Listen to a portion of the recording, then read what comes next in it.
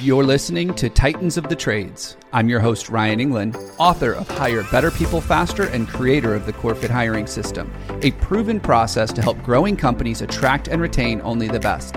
I'm on a mission to revolutionize the perception of the trades and elevate it to new heights. After growing up in a blue-collar family, my passion for making the trades cool again runs deep. If you're a titan in the industry and want to be on my show, stick around until the end and I'll reveal how you can be my next guest.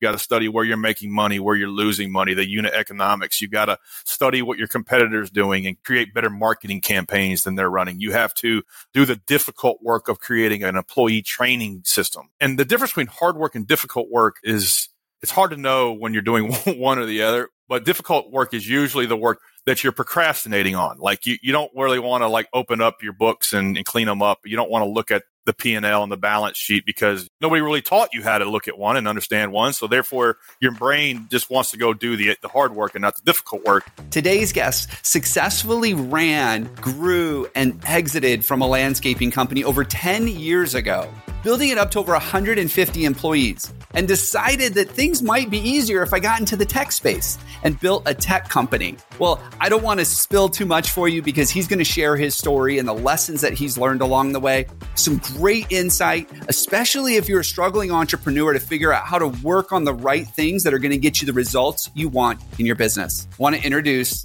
on today's show, Bryan Clayton, the founder of GreenPal. Bryan, welcome to the show. Bryan, it's great to be here. Thanks for having me on. You know, we got to chat a little bit before I hit that record button, and I love the time that I got to spend with you because I learned so much more about your background, your history, and I really want you to share some of that with our listeners. But more importantly, I want to start with this first question. As someone who's successfully grown and exited from a landscaping company, what do you think the biggest myth entrepreneurs have about growing and potentially exiting their own business that's holding them back? What's that thing that they need to let go of a way of thinking or they need to shift their mindset on? I think one of the biggest myths that we're taught as business founders, as entrepreneurs, is that strictly hard work is the key to success. You got to work hard. You got to work hard to build the company. You got to work hard on the business to grow it and sell it. And I think that's a myth. And don't misunderstand me that you're not going to be putting in a lot of hours. But I think the thing that gets confused and overlooked is it's not the hard work, it's the difficult work. And knowing the difference between what is hard work and what is difficult work. The difficult work is usually the stuff where you got to use your brain. You got to think through new ways of doing business, creating systems and routines and processes. You got to study the economics of the business. You got to study where you're making money, where you're losing money, the unit economics. You got to study what your competitors doing and create better marketing campaigns than they're running. You have to do the difficult work of creating an employee training system. And the difference between hard work and difficult work is it's hard to know when you're doing one or the other, but difficult work is usually the work that you're procrastinating on. Like you don't really want to open up your books and clean them up. You don't want to look at the P&L and the balance sheet because nobody really taught you how to look at one and understand one. So therefore your brain just wants to go do the hard work and not the difficult work. And then you get stuck in this trap where you're doing nothing but hard work and you're burning yourself out and confusing activity with progress. Mm-hmm.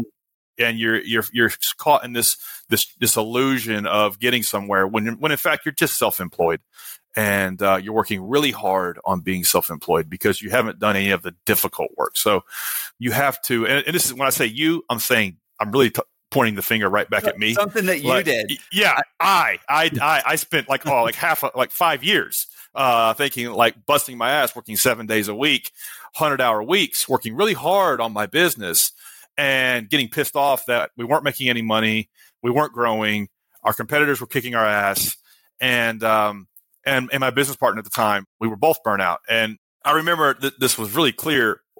This smacked me one day. It was a Sunday morning, and he was taking pride that he was at the shop at 6 a.m. on a Sunday morning because he wanted to drive 3 hours to go pick up a load of plant we were in a landscaping business, pick up a load of plant material and drive it directly to a job. And we saved the trucking fee doing that. And we got the plants there on time for the crew to be there on Monday. And so he took pride in working really hard and doing that. And I'm thinking, this is the stupidest damn thing.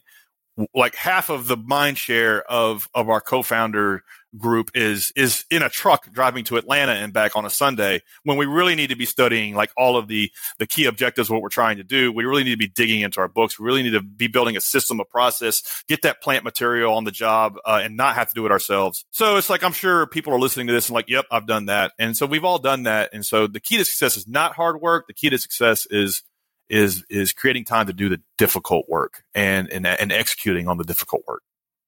There is so much in what you just said to unpack here for a couple of things. One of the things I want to call out, I think it's really interesting. You hear a lot of people talk about the difference between working on the business and working in the business. Yeah, they're parallels. Yep. I like your refined distinction though, because you can work in the business on the hard stuff.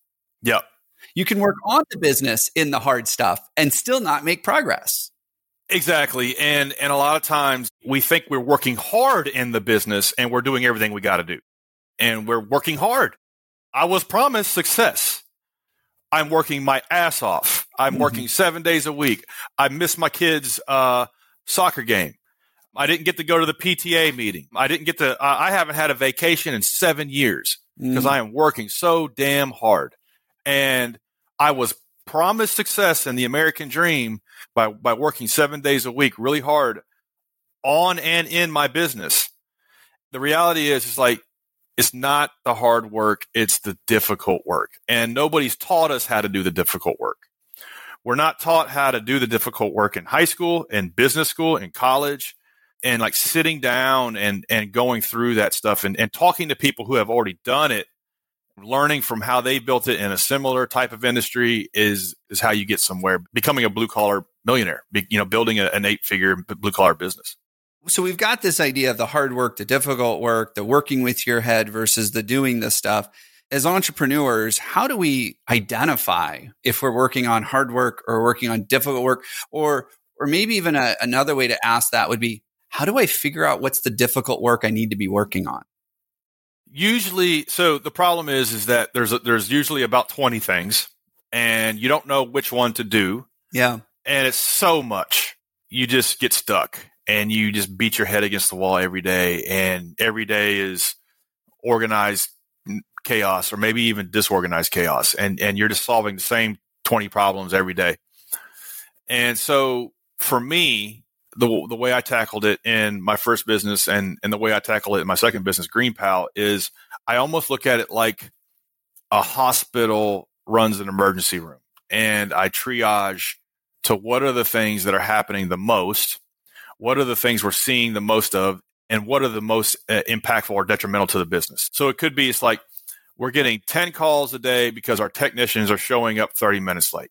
Okay. Well, that is the thing that's causing our net promoter score to go down, is giving us bad reviews on Google and Yelp and Facebook. It's causing customers not to come back and do business with us. So it's costing us more money to acquire customers because it's harder to sell to new customers. So our margins are lower. And it's one of the reasons we're not making any money. Somewhere we're losing an hour somewhere. So, and we can't bill for that time. And so it's like nothing else matters until I solve this problem. And you don't do anything else. Yeah. You keep the trains running on time and try to keep your head above water and keep everything else, hold everything else together just through hand-to-hand combat. But you focus all of your intensity on solving that problem. You use the Toyota lean methodology thinking, where they would ask, whenever there's a problem, they ask why 5 times. And so we do this with Green Pal. And so every time something goes wrong with the Green Pal platform, we ask why 5 times. And so Green Pal is a platform that connects lawn care services with homeowners. And so we have this problem where the lawn care service that the homeowner hired didn't show up on Thursday. Okay, so why didn't he show up? Well, because he didn't know that the lawn was on the route. Okay, well, why didn't he know the lawn was on the route? Well, because he never got a notification. Well, we sent him 3 text messages. Why didn't he get 3 text messages? Well, because he uses a low-cost carrier like Cricket, and they have voice over IP, and our system won't communicate with that. Okay, all right. Now we know why he didn't get it. Okay, well, we need to send him an email and call him whenever our system registers that our system's not communicating with him via text. Okay, so that's one root cause for that one instance for why we had a pissed off customer. So you just keep doing that over and over and over again, and you create systems for preventing these things. And so let's say you've got an HVAC business and you got an upset customer because you did a replacement and they didn't go in and change the thermostat. This is top of mind because I own some rental property, and this happened the other day. I paid somebody $7,000 to put in a new HVAC unit, and they didn't replace the thermostat. And they sent me a bill, and everything was all itemized on the bill, including the thermostat. And I asked the tenant, it's like, hey, did the thermostat get put in? And they said, no, it's still the same old thermostat from the 70s. I'm like, damn, I was so upset. I'm like, how are you going to bill me for $7,000 and not do the whole job? Yeah. That's an example. Let's say that's happening a lot in your HVAC business. Okay, well, why did that happen? Well, the tech went out there, he had the thermostat on the truck, and he did the job, but he couldn't get in the house. Okay, so, well, why did he mark the job as complete? Well, he just forgot for some reason. Okay, well, we need to create a process where he has to take a picture of the thermostat on the wall and append that to the billing and email that to the customer or text that to the customer. And that's part of the checklist. And so we're going to do that over and over and over again until we solve every single problem for why customers are pissed off. And you triage around the ones that are happening the most and the ones that are most impactful.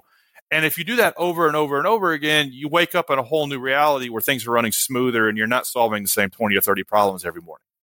Yeah, I can see people hearing that and going, that's great. I can solve one problem, solve another, but I have 500 fires burning. How do I find the time to do that? But what I heard you say is you start solving them one at a time and as fast as you can. And in a year, you wake up and you have a completely different business. That's right. That's exactly right. You start small. You got to get some traction and momentum on this stuff. And the problem is everybody wants like that one move on the chessboard to win the game. And everybody wants that one system or that one, software as a service monthly subscription that'll solve all of this stuff. And there is no one thing. It's working through it and developing the routines and modifying the routines. It's never done, by the way. Yeah. It's never done. You're always improving it.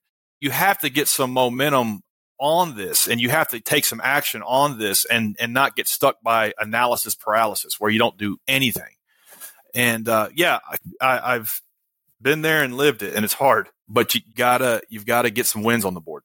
Yeah, when we do our work, people are always like, I just need help hiring people. I just need more applications. That's going to solve my problem. And, then I'm like, well, you're not interviewing them fast enough. So you need to solve that problem. And then you're not making offers fast enough. Now you need to solve that problem. And now you're not retaining the guys that you hire. You need to solve that problem. And it starts to really expose all of the things that go into something as simple as I need more people. A lot of times people forget that. Let's talk about that for a second, because I love that problem. And I see this with GreenPal, because we connect homeowners with landscaping professionals, and every single landscaper says the same thing. There is no good help. Nobody wants to work.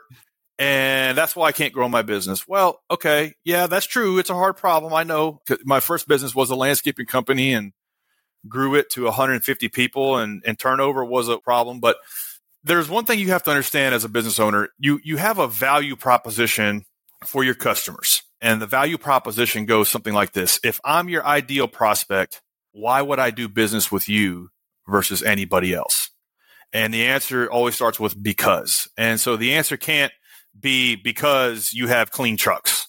And it can't be because your employees wear uniforms. And it can't be because you show up on time. No, it has to be something materially different. It's like if you have an HVAC company and I'm your ideal customer, why would I choose to do business with you versus anybody else? Because we have the only show up on time on your appointment day, or your service is half off, and we show up on time no matter what, whenever you book it. You're the only people you can hire in our market to do that. Okay, that's a compelling value proposition. It's not clean trucks and uniforms. And so I say all of that to say you also have a value proposition for your employees. If I am your ideal prospect as a HVAC tech, why would I choose to come work for your company over the 20 other HVAC companies I can work for in your market? Mm-hmm. And the answer has to start with because competitive pay, integrity, we treat you right. We care. What does that even mean? Nobody. It's like on my soapbox now, Brian. Yeah. It's like, what does that even mean? It's like, okay, no, it needs to be something tangible. It's like, because we are the only HVAC company. If you want to go to college, we'll pay for your college. Or we're the only HVAC company that is going to let you work 3 days a week. Or we're the only HVAC company that is going to make damn sure you're home every Saturday and Sunday. Or we're the only HVAC company that will assist you in putting a down payment on a house. You want to own a home? Come work for our company, because we have a 3-year plan where we're going to get you there. You have to figure out where your people are trying to get to, and you have to be the vehicle to get them there. And if you don't think that way, then you're always going to be beating your head against the wall, hiring techs and interviewing techs and putting ads in on Indeed.com or Craigslist or whatever, and keeping them for 6 weeks or 6 months, and then repeat. And then guess what? Now you don't have happy customers because it's a revolving door of technicians. That's the thing. It's like the journey of discovering your value proposition with customers and employees have one similar thing in common. It starts with retention. It starts with you cannot build a successful business off of not retaining customers and not retaining employees. You just can't. So you have to start with retention on both. And you have to figure out, how do I keep customers coming back? How do I keep employees staying? And it almost doesn't matter how do I get more people to sign up, or how do I get more people to apply? Those problems almost don't matter until you get the retention piece solved. Oh, I mean, owners, entrepreneurs all the time, they're like, I just have a hiring problem. No one wants to work anymore. Everybody's lazy. Everybody's entitled. No one wants to show up. And I say, how many people do you have on your team right now? And they'll be like, 45. I go, how many W-2s did you issue last year? 117. Oof. You don't have a hiring problem. Right. You have a retention problem. Well said. So well said. And it's the one thing, like, we solve retention problems and almost the hiring problems go away. Right. But I also find too that, and I'm sure you deal with this on the customer side, you start hiring better employees and you'll keep them. You keep hiring the employees that aren't a fit for you. Just like if you take on those difficult customers all the time because they're the ones that show up, eventually you're going to have a business that's you're really not excited about anymore. That's so true. But I want to go back to some of the stuff you said. So much value here, right here. We almost have just a checklist of all the things you said. Yep, got to do that, got to do that. Work on the difficult things, not the hard things. And the difficult things they're the things that are going to drive your business forward, going to get you out of the day-to-day, the things that are actually going to give you a business you're excited about. You use the example of the customer piece and the customer retention and the customer satisfaction, and starting to solve those real world problems, not just we're short a guy, I guess I better get in the truck and get on a job today. Right. That's not. There's a time and a place for that. Yeah. But you can't live there. Yeah, you nailed it. If every time you're having to jump in the truck and pick up the pieces, ask why 5 times, and then start fixing there. Yeah, and then you gave that piece of advice: ask why 5 times, which I'm sure most people listening have heard that. But when you're in the thick of it and the fire is burning, it's really hard to step out of the fire and say, okay, let me ask 5 times why this fire is burning. Right. But I think you have to be conscious of that. You have to be aware of that this is what's going to give you the business you've always wanted, is stepping back and asking why and really understanding. And then we jumped into people and talked about the hiring and the retention. It's really not much different attracting good people as it is attracting customers. Same problems, different messaging. We've got customer satisfaction. We've got employee satisfaction. We've got customers that come back for repeat business. We've got employees that show up on day 2. Like, it's almost the same problems, but the way we solve them slightly different because the messaging different, which is why one of our taglines over at Core Matters is that recruiting is not an HR problem. Recruiting is a marketing problem. And I like that. When you make that shift, all of a sudden recruiting becomes so much easier because you're already solving marketing problems all day long in your business.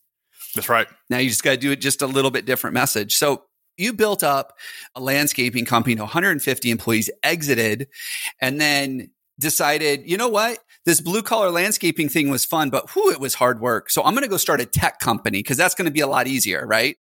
Oh yeah, that's what I thought. And that's exactly what happened. I spent 15 years building my landscaping business, and then it was acquired by a big national company, and then that was really hard. And so got that done, and then I thought, I don't ever want to do anything that hard again.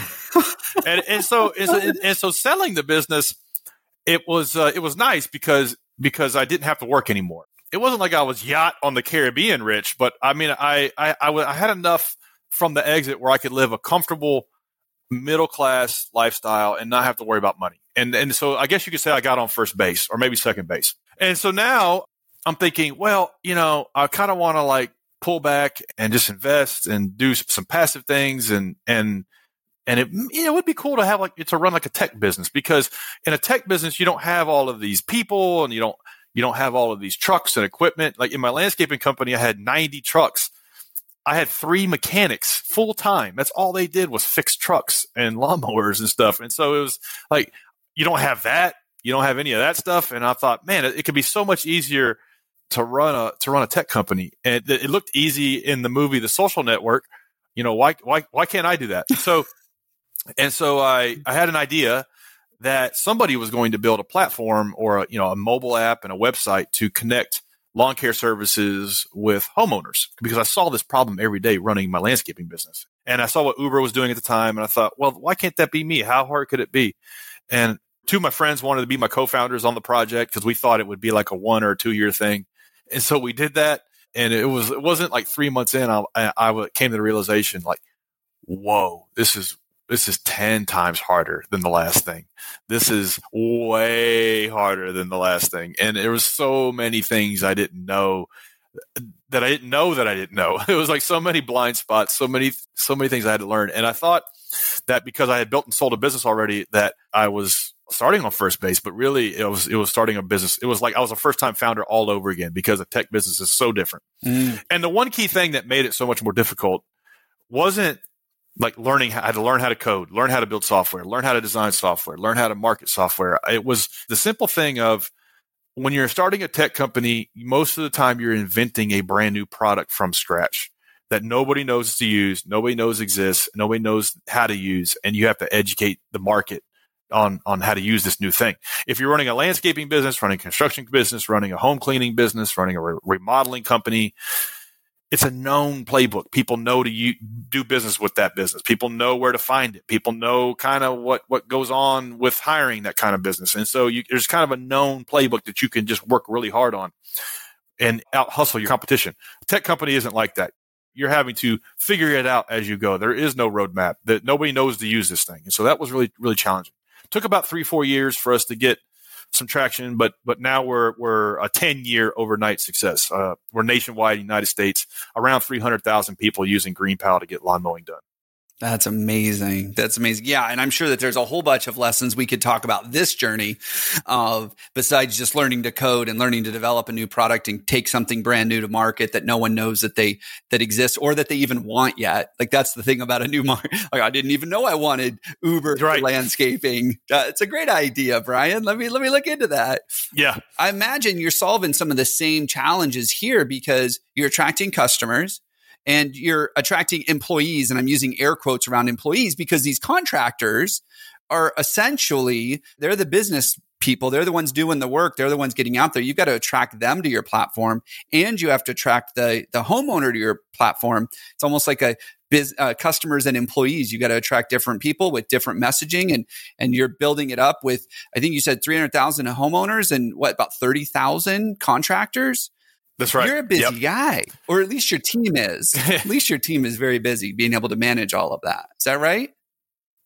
Yeah. In now that we're 10 years in, we've built the company to around 47 people now. And so it's different because rather than mechanics and lawn care techs, I've got engineers and developers and system admins and SEO professionals. And so it's different. It's different types of people that we manage in the company. But to your point, we have 2 kind of customers. We've got consumers, homeowners that own or rent a home that have tall grass that need somebody just to mow it. And then we have contractors that make their living, their livelihood in the lawn care industry. Mm-hmm. We have to figure out how do we market to them and how do we make their life better? And so it's 2 sets of value propositions, and we have to tweak and tune each kind of on the fly, because sometimes if you over optimize to one side, it comes at the detriment of the other side. Uber is kind of the same way. Every Uber rider wants the same thing. I want them to show up in 60 seconds and just hang out outside. I'll be out there when I'm ready. And it's like, It's like, oh, it might be 10 minutes, but you just wait out there. And the driver's like, dude, I could have done 3 other rides while I'm waiting on you. Yeah. And it's like, and so they're at odds, they're at odds. And so we're in a similar dynamic where consumers like, kind of want to let it grow 6 feet tall and you only get it mowed 3 times a year. And the pros like, dude, that's terrible on my equipment. I can't do that, And so we're having to like balance the wants and needs of both sides of the marketplace and figuring that out and figuring out how do you make those value propositions like come into alignment with one another. Cause a lot of times they're at odds is challenging. It's one of the challenges of running this type of business, but it's very similar to when I was running my landscaping business because I had customers. They wanted somebody to be there every Friday before 5 to make sure the lawn looks good for the weekend. And then I had employees that, wanted to take off on Friday to go to the lake. And it's like, okay, how do you balance those? And so it's very similar in that way. And you're always discovering how do you optimize and tune your messaging? How do you optimize your value proposition for the stakeholders in your business? And now it's at scale. Now, instead of 150 employees, I have 36,000 contractors that use the platform. They're not my employees, but they use the platform that we built. And so we're always experimenting with, okay, how do we make these guys more money with less headache? And that's what it boils down to. For contractors, we try to figure out how do we improve their livelihood? Because if we can't, they won't use it. And if they won't use it, we don't have a product for consumers. I think that's a great way to wrap up this episode because that's working on the difficult problems, right? You could learn to code. Exactly. You could learn a little bit fancier SEO or do some new advertising campaign, but that's just the hard work that you now have people to do. But helping your contractors be able to get the lifestyle they want out of their business, that's the difficult problem. That's right. I think that's what you're working here to solve with GreenPal now. Bryan, this was amazing. I got so many notes here, and I know that there are people that are taking away stuff. Like I said, you need to have a checklist of all the things that you mentioned in that episode because there was so much value in it. Thank you so much for being on the show today. I learned so much, and I look forward to learning more from you and seeing what GreenPal is going to be doing in the future. Awesome, Ryan. Thank you so much for having me on. I appreciate it.